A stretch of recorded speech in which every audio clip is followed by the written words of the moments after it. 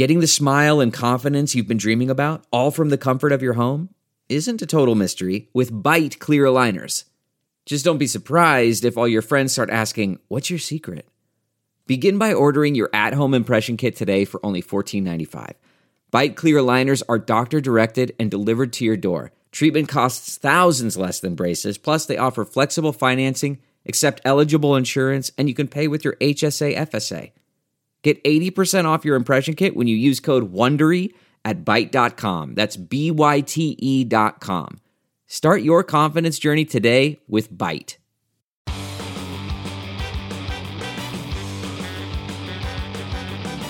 And now, Are You Effing Kidding Me? With JoJo from Juries. American democracy is alive and kicking. There is no overstating this. This week was a very, very bad week for Republicans and a very, very good week for America. There were absolutely massive wins in elections all over this country. Massive. Up and down the ballot. Ohio, Virginia, Kentucky, New Jersey, Pennsylvania, Iowa, Minnesota. A message was delivered to the party of Donald Trump this week, and the message was this: F off. Democracy ain't dead. It's alive and kicking. It just has to kick a little bit harder these days. Okay, a lot harder. But let Ohio be yet another lesson to all of you supposedly pro-life Republicans. Do not F with the rights of American women, because we will not have any of it. So sorry. And let Iowa, Pennsylvania, Ohio, New Jersey, Virginia, and Minnesota be a message to all those book-banning, history whitewashing moms for liberty. You got your butts kicked everywhere. Your extremism was rejected. You're not fooling anyone. You're not some grassroots org advocating for parental rights. You're not for liberty. You're fear-mongering, crisis-creating, outrage-manufacturing, GOP-funded propagandists who are using parents and students as pawns to push a far-right agenda under the guise of parental empowerment. And it's total BS. And you just found out. Ain't that something?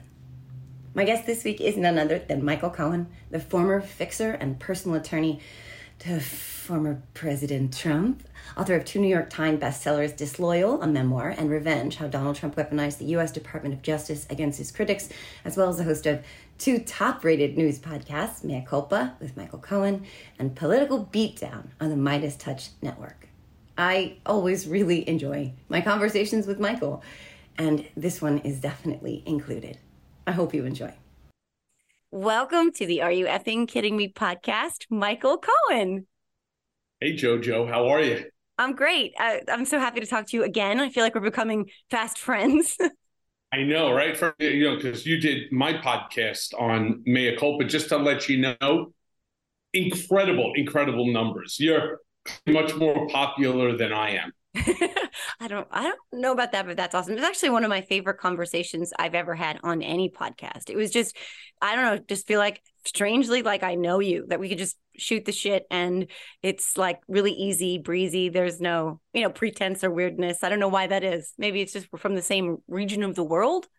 I think so. Maybe it's just similar personality. Right? Yeah. Which I think we're both out of our fucking minds, but that's there's absolutely no question, and we both have something to say. That is for sure, and we're going to say whether or not you want to hear it. So, but speaking of something to say, I want to talk about the New York trial, right? The fraud trial. But first, I want to just sort of look at some historic election victories this week in Ohio, Pennsylvania, Virginia, even my state of New Jersey. It's kind of a referendum on MAGA. I want to talk about that a little bit first. What are your takeaways? Okay. Yeah, what are your takeaways on it? What's my takeaway? My takeaway is that the GOP has once again stuck their foot right up their ass. What they don't see, they're getting it all wrong. And it's fine by me. This is a misconception by too many people that I'm a Republican, I'm a Democrat, I'm a Republican. I've been a Democrat basically my entire life. In fact, something a lot of people don't know, go back and look, 1987 and 1988, before you were even born, no. I was working for Congressman Joe Moakley in Washington when I was attending American University. That was really my first foray into U.S. politics. Major Democrat. And I've been a Democrat, as I said, basically most of my life. I did switch parties to Republican, not because I wanted to, but because I had to. So I was friendly with Governor Pataki here in New York, a Republican, a great, great guy. And a very close friend of mine had asked me if I would consider running for city council. And this was like in 2003. Clearly, I could not run a Democratic ticket because the city council member was already the incumbent and it was a shoo-in for. But they had nobody to run against her. And so Pataki asked me while we were out for dinner one night if I would consider doing it. The only way, of course, to do it would be to switch my party affiliation. And I did. It was exactly the same as Mike Bloomberg had done when he was running for mayor. He switched from Democrat independent to Republican, won, and so on. Right. Well, as soon as I was done with that, I switched back to Democratic Party. Then was unfortunately forced by Steve Wynn, yes, the great Steve Wynn, who was the head of the RNC Finance Committee, and I was a vice chair under Steve Wynn, but I was a Democrat. And I didn't tell anybody. And then they ultimately found out, and Steve was like, can't do this, right? People won't give money to you if, in fact, you're a Democrat, even though you're raising it for Donald. So I switched. And then, of course, after the election, I switched back. So I am a Democrat. Going back to your question, Republicans keep, making the same mistake over and over and over again. And they're making the same mistake since 2017. They've lost 2017. They lost 2020. They lost 2022. And then they just this midterm, election here for governors and so on. But by a resounding number, including in 3 states that New York Times Siena poll had shown that these swing states are heavily now Republican and anti-Joe Biden. Based on what happened the other night, I don't see it that way. And I don't particularly have much confidence in the poll either.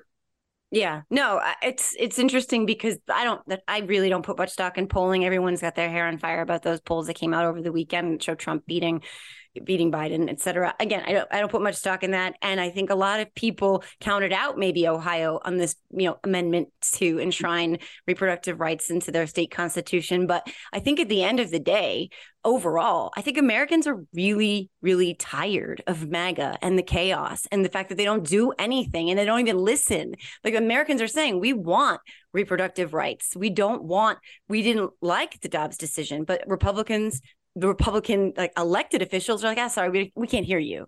And people are like, you know what? At the end of the day, we're going to make our voices heard. And they're rejecting this extremism that doesn't actually fit what they want. And I think that is, again, a referendum on MAGA, on Trump, on Trumpism, on the extremism of it. And I think they should be very worried based on what we saw. So 2 points.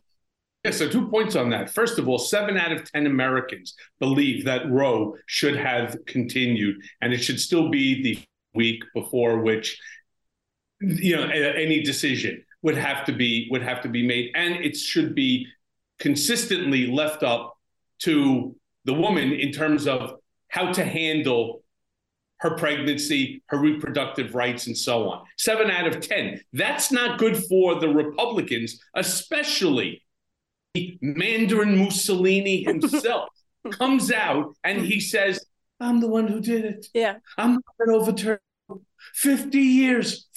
Meanwhile, this is a guy, and I'm telling you, not because we're on adverse sides of the aisle now, and so we've always had our differences regarding certain views. But on that view, we always, when we were together, we were always consistent. Neither Donald or I give a shit what anybody else chooses to do. You be you, let me be me. Me, I happen to be pro-choice. Now, that doesn't mean I have to fight with. It doesn't mean I have to attack someone who's pro-life. I wish you all the best in your pregnancy, in your child, in their life. I wish everybody all the best on that. But he's now taken this far-right position, this ultra Southern white Christian evangelical position that he doesn't truly believe in either. So if you don't really believe in it, which he does not, he's into the crowd, then you can't be effective into it. Where he was effective is he took from the Heritage or Society or the other group that's there, and he took all of their judges. He didn't do any vetting of any of these judges. They handed him a book of which judges that want to take over federal positions of the Supreme Court, and the schmuck just went ahead, one after the other. I like him. I like her. They're great. And so I did my job. Now he's taking credit for the overturning of Roe v. Wade. And that's not going to inure well for him, because the loss of Roe to America, the loss of Roe to American citizens and to your rights is just the beginning. What it shows is that something that should have been stare decisis, it's been of the land for 50 years now, can be overturned like that, simply based upon a decision by a group of Supreme Court judges, especially the last three, not including Ketanji Jackson, but the three appointed by Trump, who are legitimate maggots, and that they are legitimate evangelical, ideological judges who are not predicating their decisions on law, but rather on, theocracy and their religious principles. Especially Amy Coney Barrett. But it's so interesting because this about Trump being pro-life, it's such a lie. I mean, he was on Meet the Press with Tim Russert forever ago, where he said the opposite. He said that he believed that it was a New Yorker, right? So he said the opposite. He said he believed that it was up to, a woman, that it wasn't, that he wasn't pro-life, that he was pro-choice. So he flipped just conveniently, and it's all part of the fraud, all part of the con, all part of what I call fictional Trump. And so moving to that conversation, because that's part of the con, part of the lie, let's talk about the New York City. The con, right? Yeah, let's talk about the trial in New York, because really all of this it's business fraud, right? I mean, this is the big lie, the big Trumpian business lie. It's all a fraud and a con, right? Well, to an end, yes. I mean, look, the guy inherited a shit ton of money from his father, who was enormously wealthy. I mean, he was probably, if they really gave a shit during those times with Forbes and so on, his father would have been on that Forbes list. That's how rich the guy was. But he wanted to fly under the radar. He was a Brooklyn, Queens guy. Donald, of course, wanted to tackle Manhattan because it had to do with his ego. Well, same ego that pushed him into Manhattan is the same ego that decided for him to push up his financial status, or, the number to which he was attached to on the Forbes wealthiest individuals list, as high as he can. And those numbers are hyperinflated. And that's really so far what this baseline $250 million civil fraud New York Attorney General case has shown, that the money that he claims to have had, his extraordinary wealth, was not legitimate. Now, most people would be very happy to have $1 billion.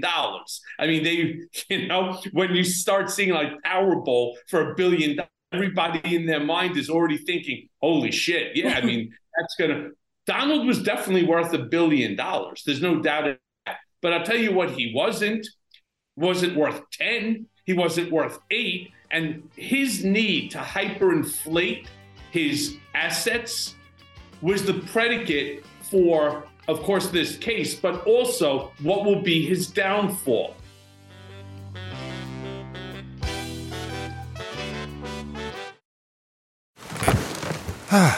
The comfort of your favorite seat is now your comfy car selling command center, thanks to Carvana. It doesn't get any better than this. Your favorite seat's the best spot in the house. Make it even better by entering your license plate or VIN and getting a real offer in minutes. There really is no place like home. And speaking of home, Carvana will pick up your car from yours after you finalize your offer. Visit Carvana.com or download the app and sell your car from your comfy place. Delve into the shadows of the mind with Sleeping Dogs, a gripping murder mystery starring Academy Award winner Russell Crowe. Now available on digital. Crowe portrays an ex-homicide detective unraveling a brutal murder he can't recall. Uncovering secrets from his past, he learns a chilling truth. It's best to let sleeping dogs lie. Visit sleepingdogsmovie.com/Wondery to watch Sleeping Dogs, now on digital. That's sleepingdogsmovie.com/Wondery.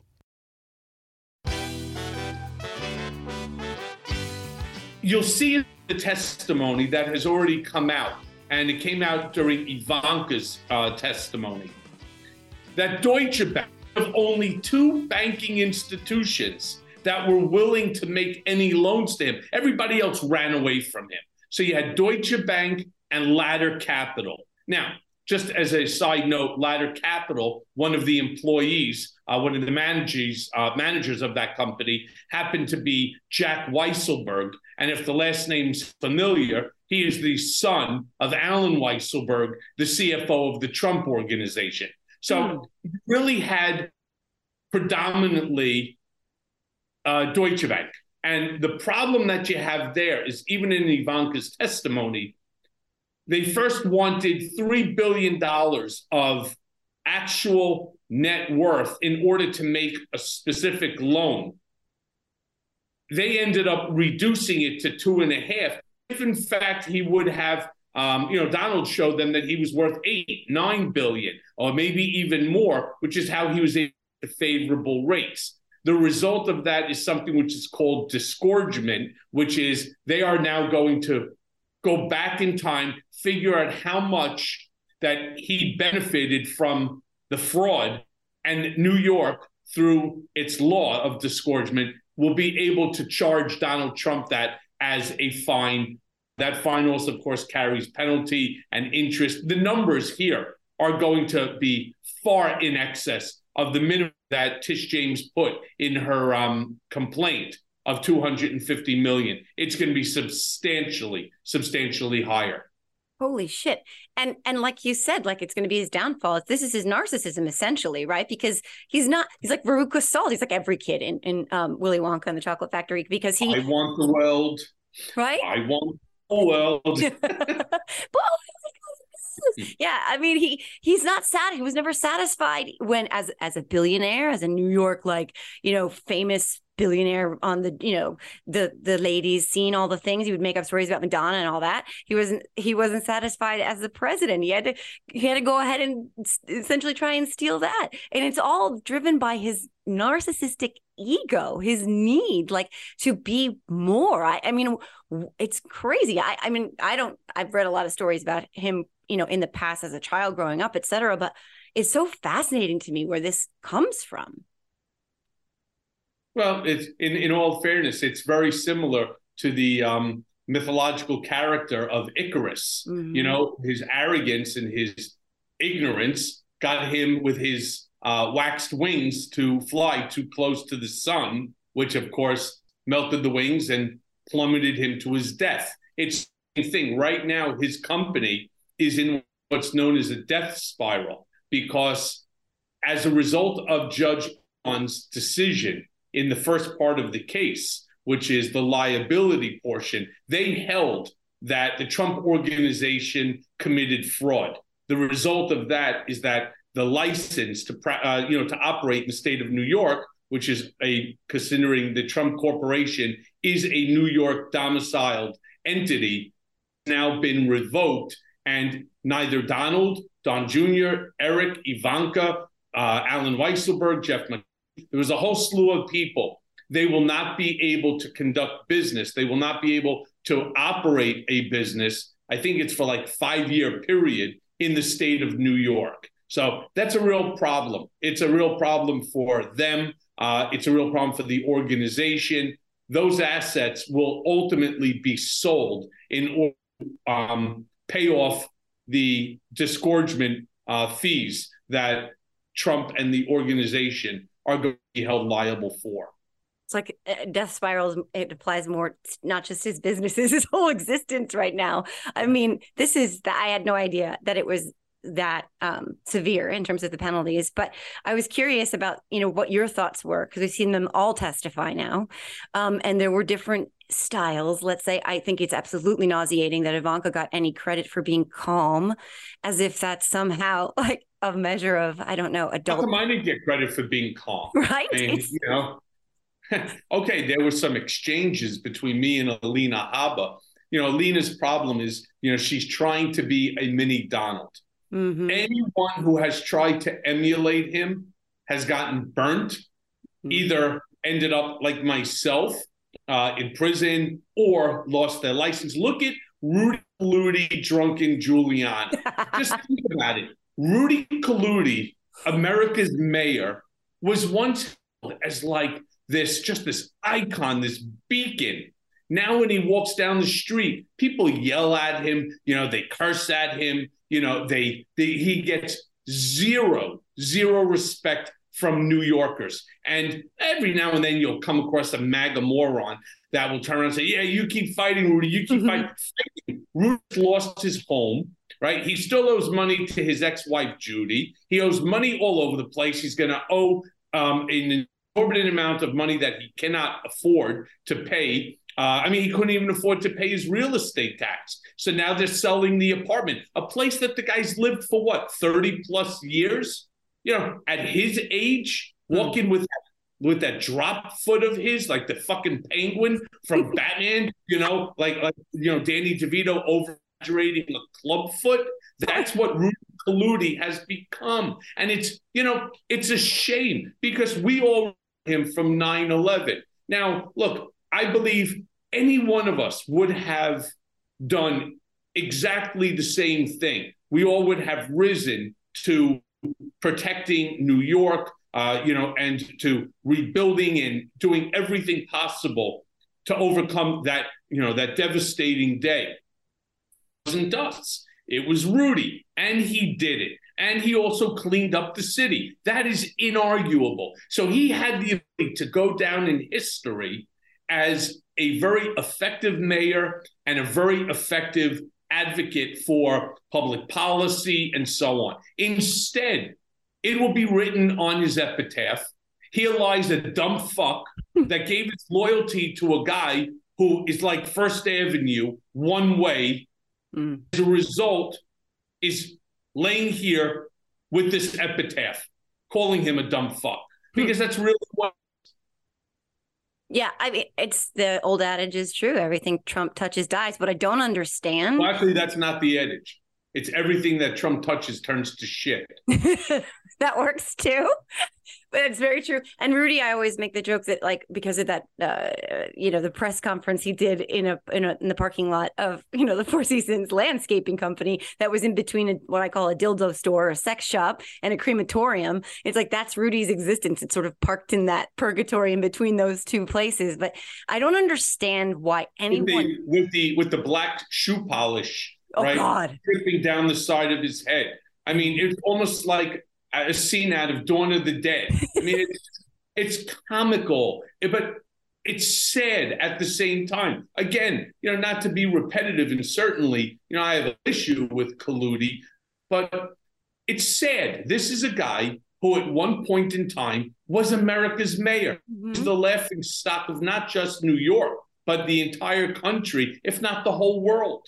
Yeah, he was mayor when I lived on the Upper East Side, and it wasn't far from Gracie Mansion. He was mayor at the time, and I had reverence for the place, which is crazy looking back on it now. It's not that I don't have reverence for the building, but that he was the occupant of it, and I had reverence for it. It's pretty insane. But, and he's become a punchline, to say the very least. The COVID fart heard around the world, like you said, the hair dye. And here's my question, though. So we've seen person after person, better than anybody, suffer for their relationship to Donald Trump. Why would anyone do it now? Like Walt Nauta. Walt Nauta is still loyal to Donald Trump. He's still his man at all of his events, and he's been indicted with him in the documents case, and he still thinks somehow that he's going to be a beneficiary of this relationship, and I don't understand that. Yeah. So the only thing that I can think of for Walt, because he's not look, I don't know anything. I've actually never met him, but somewhere along the line, what they're saying is that when Donald wins the presidency, day number one, right after he gets inaugurated, he's going to pardon you from all of this. He's going to protect you. He's going to do whatever is necessary to help you. That's so long as you stay within the circle of Donald's lies, and that you continue to promote the lies, carrying Donald's water, even if that means, like what happened to Paul Manafort, like what happened to Roger Stone, like what happened to Steve Bannon, like what happened to Alex Jones. The same thing that happened to all of these folks, like George Papadopoulos. Every single person that is in that inner circle that Trump feels that he could use as a scapegoat, Michael Cohen, he will throw you under the bus and not think twice about it. The man has no regard for anyone. And by the way, that includes his children as well. Yeah, that's something that I feel like I just don't understand how other people don't see it. I know that people like you and I see it. I know that people who have, more than one firing synapse in their brains see it. But it's not America first with Donald Trump. It's never been America first with Donald Trump. It's always Donald Trump first. This idea that he got indicted, that he's been indicted for them, for the cult, for America, that they believe that, right, and then send them their insulin money because somehow he's a martyr. It's crazy to me how people choose not to see the truth. Well, remember, Stalin always said that all you need to do is to continue to repeat the lie over and over and over again. And ultimately, the lie becomes the truth. Donald has perfected that. It's funny, if you ever listen to him, and I know most people now are just sick of hearing his voice, but there is something to the way that he speaks. He goes up, then he goes down, and he goes up, and he goes down. And it's almost like melodic in a way where you start sort of like moving with him when he moves his body to the left and then to the right as he's looking at the teleprompter. But of course, you always know when he's looking straight ahead. Now he's speaking from his own head, which is a very dangerous place because there's nothing inside brain of his that makes any sense. Everything is conspiracy. It is Donald is the martyr. He's the victor. That this is all Joe Biden's weaponization of the Justice Department against him because he's the leading GOP candidate, that the polls are all showing that he's going to beat Biden, that he's the end-all be-all. So the only way that Biden could beat Trump, not the fact that he beat him once legitimately before, and will go again, but in Donald's mind and to his maggots, you call them people with, you use more of the biological, the synapses of the brain are not firing the necessary amount of what's called acetylcholine, right? That's not reality here. We're talking about morons with 4 teeth and 3 brain cells. That's the only way to describe it. They follow the melody and they sort of get into it, and then they listen to it, and then they repeat it as if it's gospel, when in fact it's just bullshit.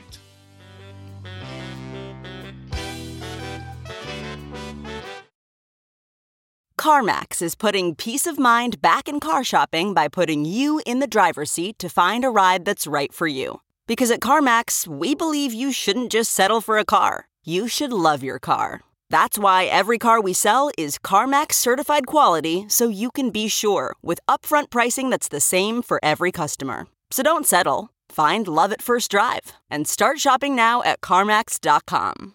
CarMax, the way car buying should be.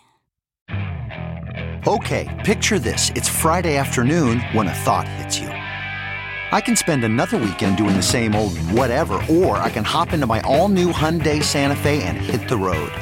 With available H-Track all-wheel drive and 3-row seating, my whole family can head deep into the wild.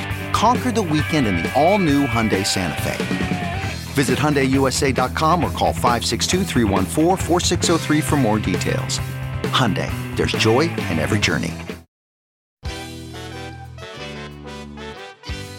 it's amazing. It's, again, fictional Trump, that they are willing to believe all of these things to the point where they now say, even if he's in prison, they will still support him. They will still vote for him. And like, just thinking of how absolutely and utterly insane that is, it blows my mind. But there's this other thing that they go along with, to your point, when he talks off script, when he looks, straight ahead, and he does this thing script. Yeah, he loves authoritarians. He was talking about Kim Jong-un the other night, about, I think last night maybe, during his stupid thing during the debate. He loves authoritarians. He loves Putin. He loves Kim Jong-un.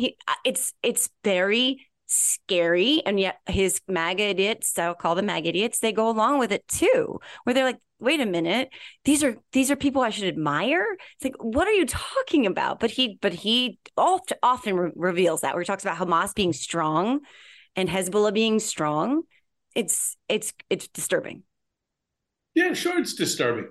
The worst part about these idiots is that they accept Donald, and then they make excuses for him. Okay, yeah, we don't want authoritarianism in America. We also don't want socialism. We don't want wokeism. So they're willing to decide the fact that he has these absolute autocratic ideology.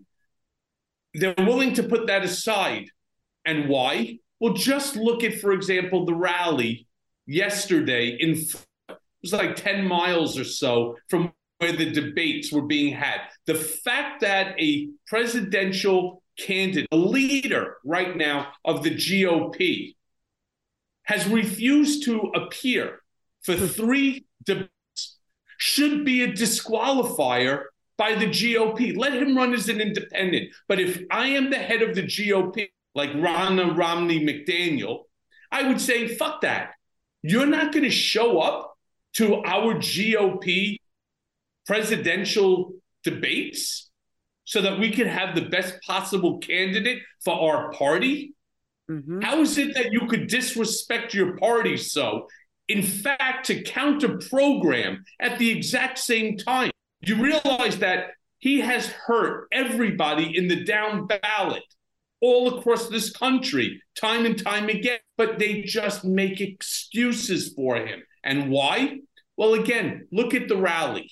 So always over his right shoulder, camera left is what we call it, there's always at least one black person. Now, that person, is on the payroll. And then every now and then you'll see like 5 or 6 or 7 people off to the side. What you'll find is that, once again, it's the same thing. There's one black person to the right. And that's it. The reason why, that person, of course, is also on the payroll, probably the same company. All of Donald's rallies look like Klan meetings. It is all vanilla. There is no diversity in Donald's orbit. And why? Because that's who he appeals to. What he's doing is he's promoting white privilege. And these folks are very happy with that privilege. That they, no matter what, I don't care that, for example, Oprah Winfrey is worth like $3 billion, $4 billion. I don't care that, this individual who's black is worth, $1 billion or $5, whatever the number is. I'm still white. I have that white privilege mentality, and they don't want to give it up, and reinforces that on an ongoing and consistent basis. Look at just the things that he says. Look at what he does. He codes up to our adversaries, all at the expense of who? Our allies. Netanyahu is no good. Macron was no good. Trudeau is no good. Meghan Merkel at the time. Angela Merkel. That's another one. That's a little error there, right? Not a head of state for sure. Angela Merkel was. Could you imagine? It was like on the presidential stage, and I use Meghan Merkel instead of Angela Merkel. It is. This one's no good. That one's no good. But you know who is good? Kim Jong-un. Here's a love affair. Or Ping, he's a great friend. Or you got Vladimir Putin, who's smarter than him, right? I mean, just look at Mohammed bin Salman. That's okay. He just chopped up an American, right, Jamal Khashoggi, and there was no repercussion. Zero. And who's the first person MBS calls after that? Jared Kushner. I mean, the whole thing is just wacky. It's just out of control. And the amount of grift that was going on in that White House for the benefit of Emily, the fact that Ivanka and Jared in their 4 years in the White House pulled down over $640 million. It's absurd.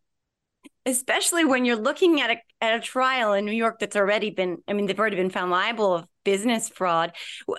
Are people supposed to assume that they committed decades of business fraud when they were, private citizens, but they stopped once they got into the White House? Like, what? Of course, that makes a ton of sense. But again, it's all part of this, back to what you just said, because of that white privilege thing. And we talked about this when I was on your podcast about how they're willing to just believe whatever it is that allows them to continue to embrace his legitimization of them being, white nationalists, essentially, of them being racist and thinking that their birthright makes them superior. He gives them that power. And for that, they will reward him with the undying loyalty. But here's the big problem for Republicans, as we now know repeatedly, this is not a winning message on a national scale. Republicans keep losing. The more they tether themselves to this weight, the more they lose. And I think there's a race against time for how much they can cheat and gerrymander versus,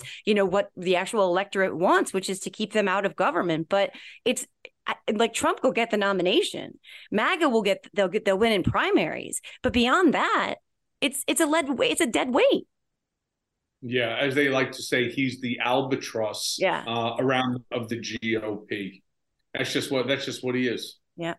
And, I'm not giving them I don't want to give them any points or tips.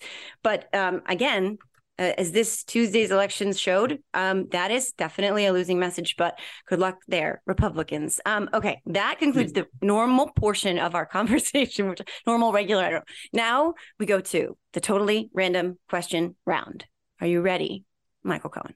Okay. Yeah, now I'm ready. Okay, cool. These are very serious questions. Of Donald Trump's children, which one would last longest in a zombie apocalypse?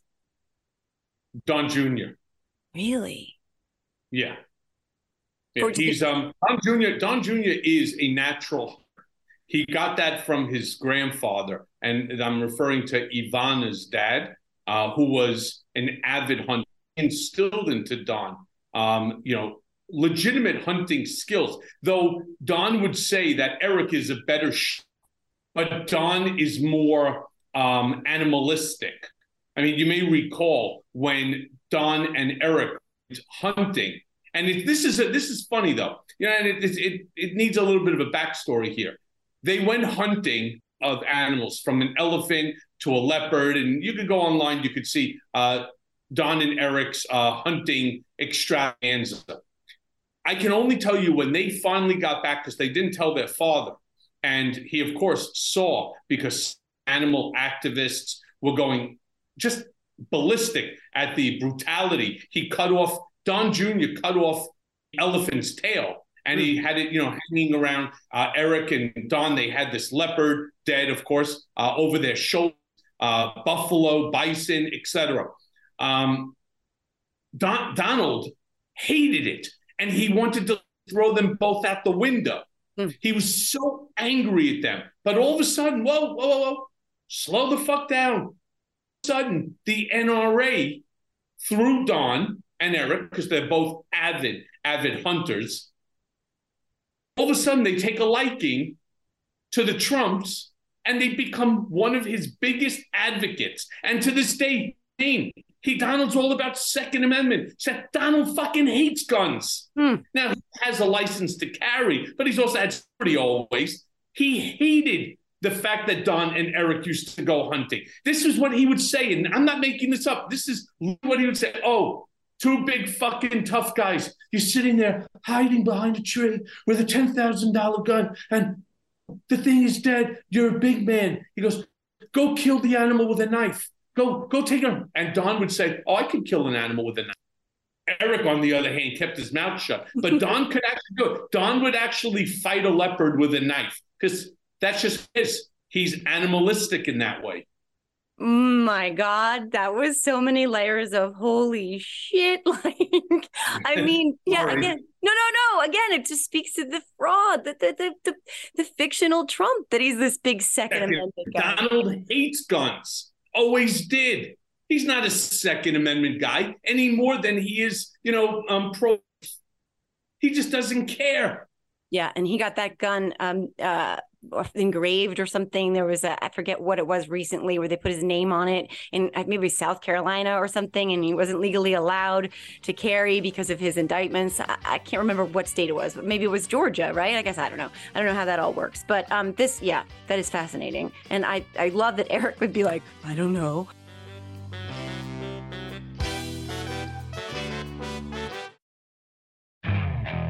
Okay, picture this. It's Friday afternoon when a thought hits you. I can spend another weekend doing the same old whatever, or I can hop into my all-new Hyundai Santa Fe and hit the road. With available H-Track all-wheel drive and 3-row seating, my whole family can head deep into the wild. Conquer the weekend in the all-new Hyundai Santa Fe. Visit HyundaiUSA.com or call 562-314-4603 for more details. Hyundai, there's joy in every journey. Okay, picture this. It's Friday afternoon when a thought hits you. I can spend another weekend doing the same old whatever, or I can hop into my all-new Hyundai Santa Fe and hit the road. With available H-Track all-wheel drive and 3-row seating, my whole family can head deep into the wild. Conquer the weekend in the all-new Hyundai Santa Fe. Visit HyundaiUSA.com or call 562-314-4603 for more details. Hyundai, there's joy in every journey.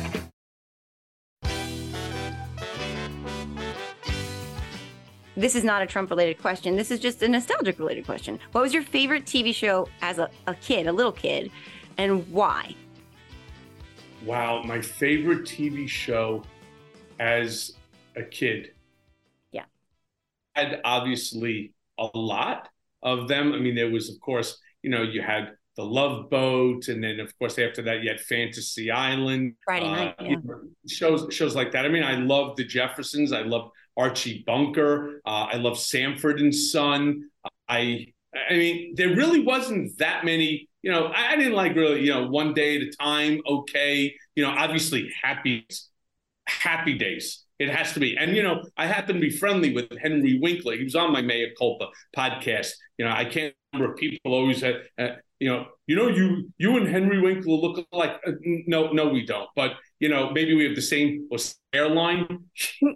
But people have been saying that to me my whole life. He's the nicest man that you will ever meet. And I was very friendly with Scott Baio for many, many years. In fact, I brought Scott Baio into the Trump camp. No. And what kills me is I don't speak to him anymore. He has gone so far right. I can't understand it. The Scott Baio that I knew for years, I can't believe it's the same person. You can't. Yeah, he's from this area, right? I don't know if he's from Long Island. He's not from New Jersey. I feel like he's from this area somewhere. But yeah, Henry's going to be on my podcast in December, which is on this podcast. Will you ask him? Ask him you're right. One of the nicest human beings on the planet. And he's so open and honest. I don't know if you know this, but he's dyslexic and severely dyslexic. He'll tell you all about that. And it's funny because I never knew that. So, yeah, I mean, I just enjoyed the time with him. He is a truly remarkable, just a heartfelt guy. So those are a whole slew of my favorites.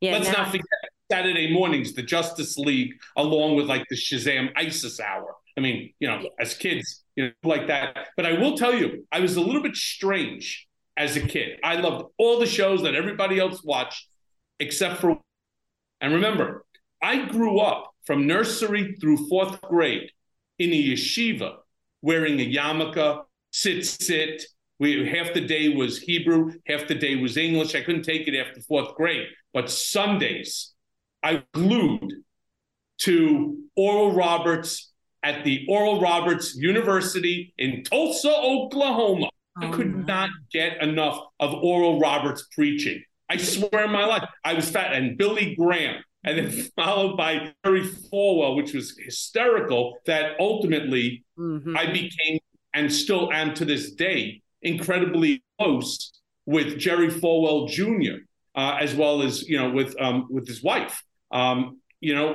It's funny, but I was glued to the evangelical or the televangelists on Sunday morning. Yeah. Then of course, when that was over, Abbott and Costello. That was, I think, WPIX probably played those, right? I think it was Channel 11 or Channel 9. I forget, but I don't know. There were only 4 channels. Yeah, but I remember Sunday mornings would start, and maybe I'm really dating myself here with this cartoon, but it was like a claymation cartoon called Davy and Goliath. I think. Yep, Davy and Goliath. But that was from the Seventh Day Seventh Day Adventists. But Davy, those were the best. I mean, I had to watch it because I also, I didn't sleep much even as a child, and so what else are you going to do? Yeah, I would read. I had thousands of comic books. I was a big comic book collector, as a kid, and baseball cards. So after going through your comic books and so on, you watch television, and Davy and Goliath. They always had those great little, religious teachings. It was a bad form of Gumby. Exactly. It's weird because it's one of those very murky memories of mine from childhood that I'm like, but did I watch that? And some of it was watched on the one black and white TV we had in our kitchen, which is even more telling on myself about my age. Okay, last question. If your Twitter account, I still call it Twitter, you and I still probably both call it Twitter. If your Twitter account got hacked, and what's the one thing the hacker could write that would definitely signal to people that it wasn't you? Wow. Look, anything towards Trump, I suspect, or, any of those sycophantic fools that keep following him. I mean, anything positive aside, they would know that it's clearly not me, that the account has been hacked. Yeah. What an interesting arc from, where the public first became aware of you to that point where that would be a big tell that your account had been hacked. I mean, I another time we'll have that conversation about, what I was going to ask you. We didn't get to it, but that's fine. What damage that relationship has done to your life and to your family. But, suffice it to say, again, if you said something positive about him now, it would be the tell that you had been hacked, because that's the journey that this whole thing has taken for you. But I'm not glad that you've been on that journey, but I'm glad to have made this connection now to you on this side of that journey. No, well, okay. I appreciate that. It's a horrible journey. I mean, I wouldn't wish this journey, to be honest with anyone. Come December 14th, as an example, I brought a lawsuit against the United States government, the Department of Justice, Trump, Bill Barr, and a whole bunch of other people. Something a lot of people don't know, I am the first political prisoner held by this country, by my own country, because I refused to waive my First Amendment constitutional right. So I went down to 500 Pearl Street, met with a guy named Adam Pakula, he's a low-level guy, along with his boss, who was also low-level, but his boss, Enid Phoebus, and she's now since retired down to Florida to MAGA country. And I was supposed to go there to sign some papers, which interesting of itself that nobody else that I had ever spoken to who had gone through this process had been over to 500 Pearl Street, which coincidentally is the criminal court building. Normally, you go to a facility in the Bronx called GEO, and they have the connection to the Bureau of Prisons for ankle monitoring, signing, and paperwork. They wanted me down at 500 Pearl Street. And it didn't sound normal. So I asked a buddy of mine, Jeff, who's a lawyer, if he'd do me the favor and come down with me. Something seemed wrong. Well, we go down there. They hand me a 2-page document, ask me to read it and sign it. And number one was that I will not speak to media, will not do television, will not do radio, publish a book, will not do a movie, will not. There's all of these very significant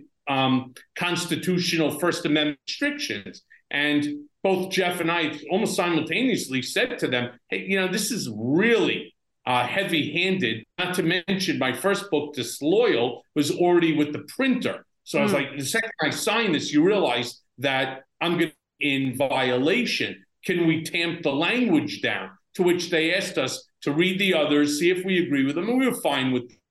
They were a little restrictive, but I can get past it. They then asked us to wait out in the hallway while they reached out to the superiors. We did. We're sitting there. An hour 20 minutes goes by. All of a sudden, there are 3 marshals, massive guys, massive, handcuffs and shackles.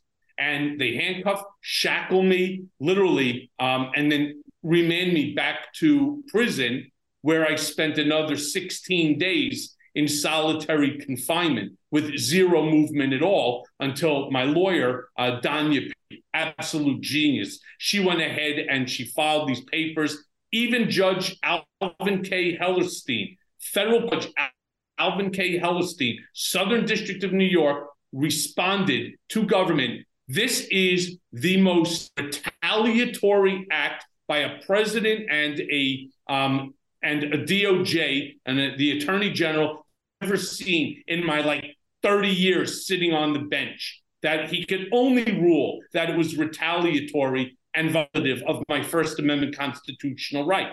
As a result of the Dobbs decision, where we first started our conversation, not did Dobbs overturn Roe v. Wade, but it also overturned the pivotal case of Bivens, which is the way that you will get redress from the government by suing them for violating your rights. Dobbs' decision overturned Bivens, and now is sending it to Congress. Could you imagine? They want Congress or state to figure out how each violation should be handled by either the state or by Congress, congressional decision. Could you imagine? Congress can't even pass a fucking budget, and they want them to talk about how the president weaponizing the Justice Department through a bloviated asshole Attorney General, Bill Barr, who none of us should give any credit for anything that he's doing, that they would go ahead and remand a U.S. citizen to prison, violate First Amendment constitutional right because he refused to waive it, based off of a document that they prepared specifically for him. There's so many violations here that it's scary. But Bivens was overturned, and now we're at the appellate court because there is actually a line in the document that was put out by Justice Thomas in the decision, which is, unless it is of the most unusual circumstance. And the entire argument is, what could be more unusual?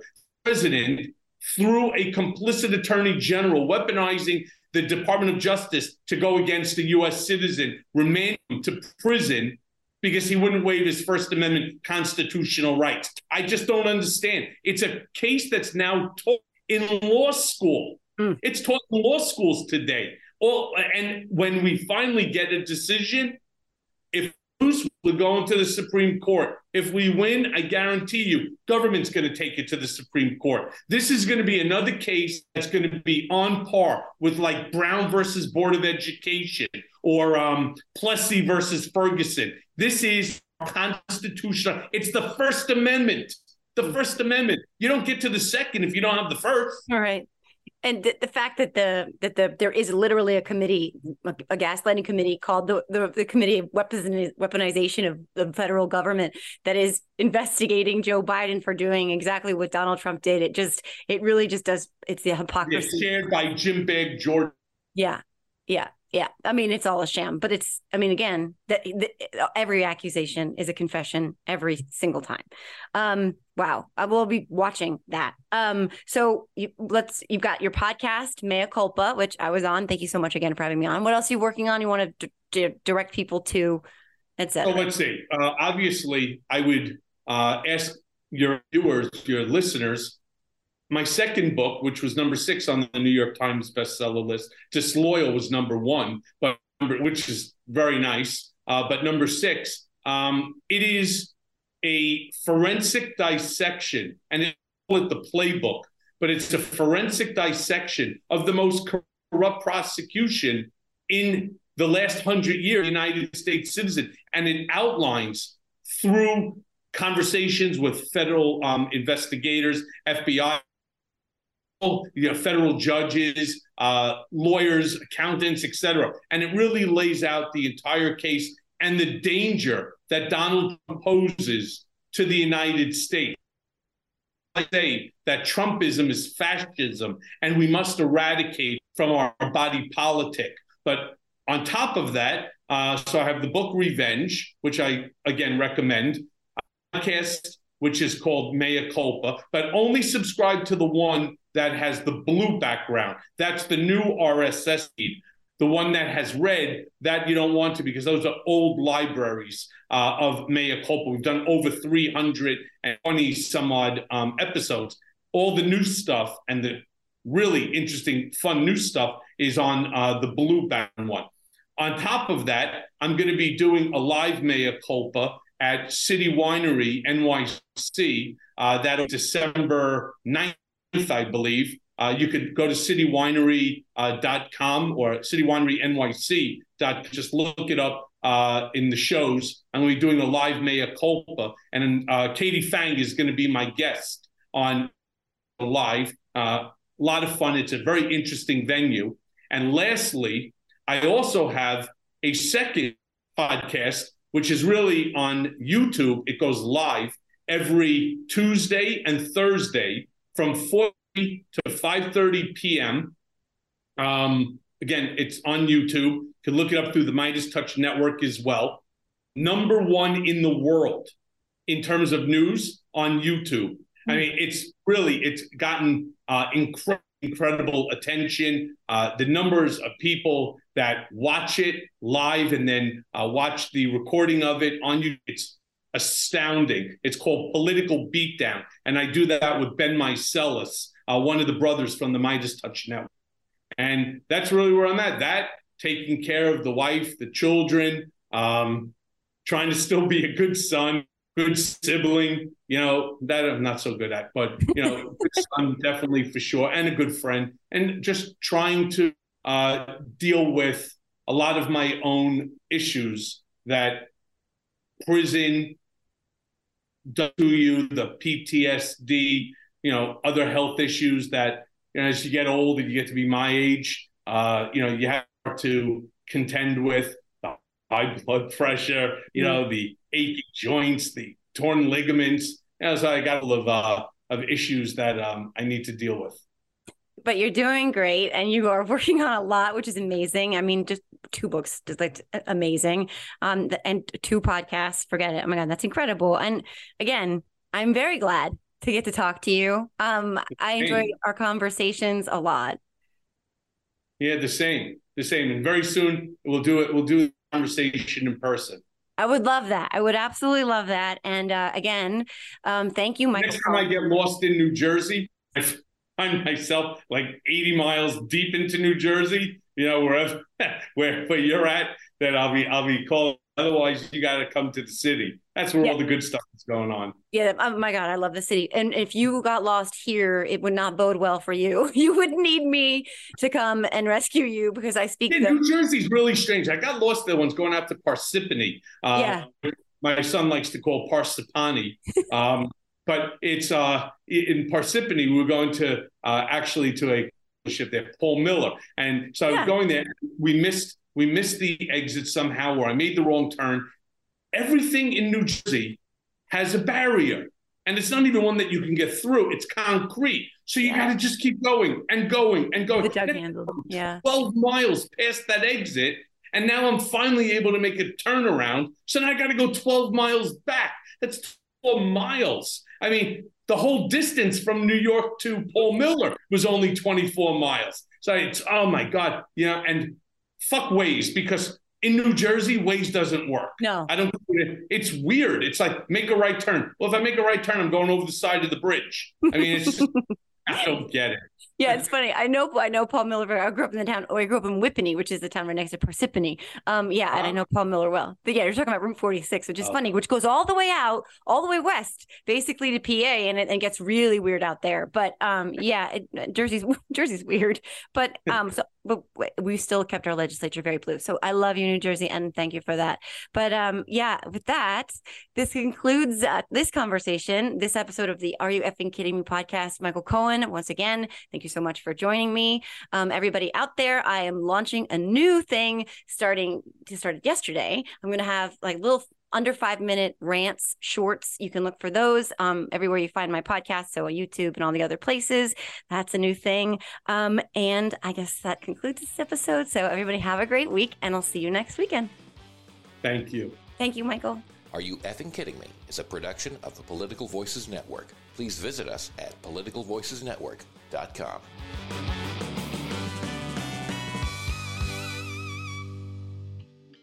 Look around. You can find cars like these on AutoTrader. New cars, used cars, electric cars, maybe even flying cars. Okay, no flying cars, but as soon as they get invented, they'll be on AutoTrader. Just you wait. AutoTrader.